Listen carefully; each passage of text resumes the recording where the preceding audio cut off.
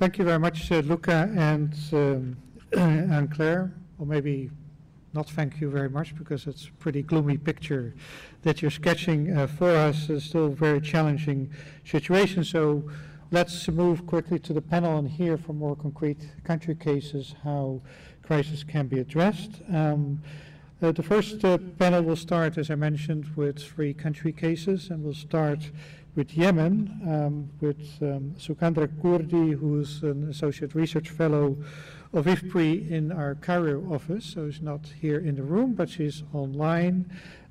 She studied the cash transfer program in Yemen and how that's trying to help the 16 million or almost 60 million people in Yemen that are facing crisis level food crisis situations, to how that's helping to attenuate the situation, and how that may also help build a bridge between the emergency relief that's needed and more developmental responses, and what lessons that may teach us for other country contexts. So Sukandra has taped a message for us that we'll show now. For the discussion, she'll be available online, hopefully that the connection works well. So let's show the video now with Sukandra. The current food crisis in Yemen results primarily from the disastrous civil conflict, which has been ongoing now for more than 4 years. Even before the current conflict, child malnutrition in Yemen was widespread, but now with the deterioration of the health system, decreased household purchasing power, and the striking increase in the prices of imported staple food commodities, the situation has become dramatically worse. Back in 2013, before the conflict, the DHS identified about 16% of children under 5 as suffering from acute malnutrition. And as noted in the Global Report on Food Crisis, the corresponding figure now is about 50% of children under 5, or 2 million children. One of the challenges for humanitarian aid in this type of long-term crisis is to ensure that the aid recipients are receiving not only enough calories from staple food, but sufficient dietary quality to ensure that they're getting the micronutrients that they need, especially for young children, in order to avoid the long-term negative developmental consequences of childhood malnutrition.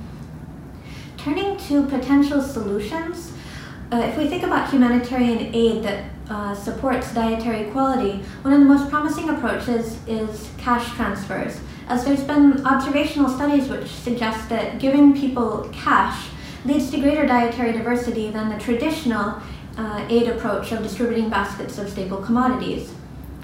Our recent study represents the first rigorous evidence of the impact of cash transfers in a crisis setting on child nutrition. We look at the Cash for Nutrition program in Yemen, which is a program run by the Yemen Social Fund for Development and funded by the Yemen Emergency Crisis Response Program. It provides households, poor households that have young children, with monthly cash transfers that are approximately $30 US. And our evaluation shows that the transfers increased household food purchases by approximately 63% of the value of that cash transfer. In particular, households primarily use the transfer not on purchases of staple foods, but on key non-staple food items such as fruits and vegetables, milk, and eggs. Households receiving the transfer in this program were also required to attend monthly nutritional education sessions. Our evaluation shows that the program significantly improved child feeding practices such as breastfeeding, exclusive breastfeeding, and water treatment practices. So we have a combination of better household access to high quality food, plus also improved child feeding practices. And the evaluation shows that this was very successful in improving overall child nutrition outcomes. We find that the program significantly decreased the rate at which children were diagnosed with acute malnutrition by about 10 percentage points. It significantly increased the average number of food groups consumed by children at the age of complementary feeding, and it increased the anthropometric indicators for child nutrition for children from the poorest third of households in our sample. Overall, these findings provide strong support for the effectiveness of this cash transfer and training combined model both in Yemen and in crisis situations in general.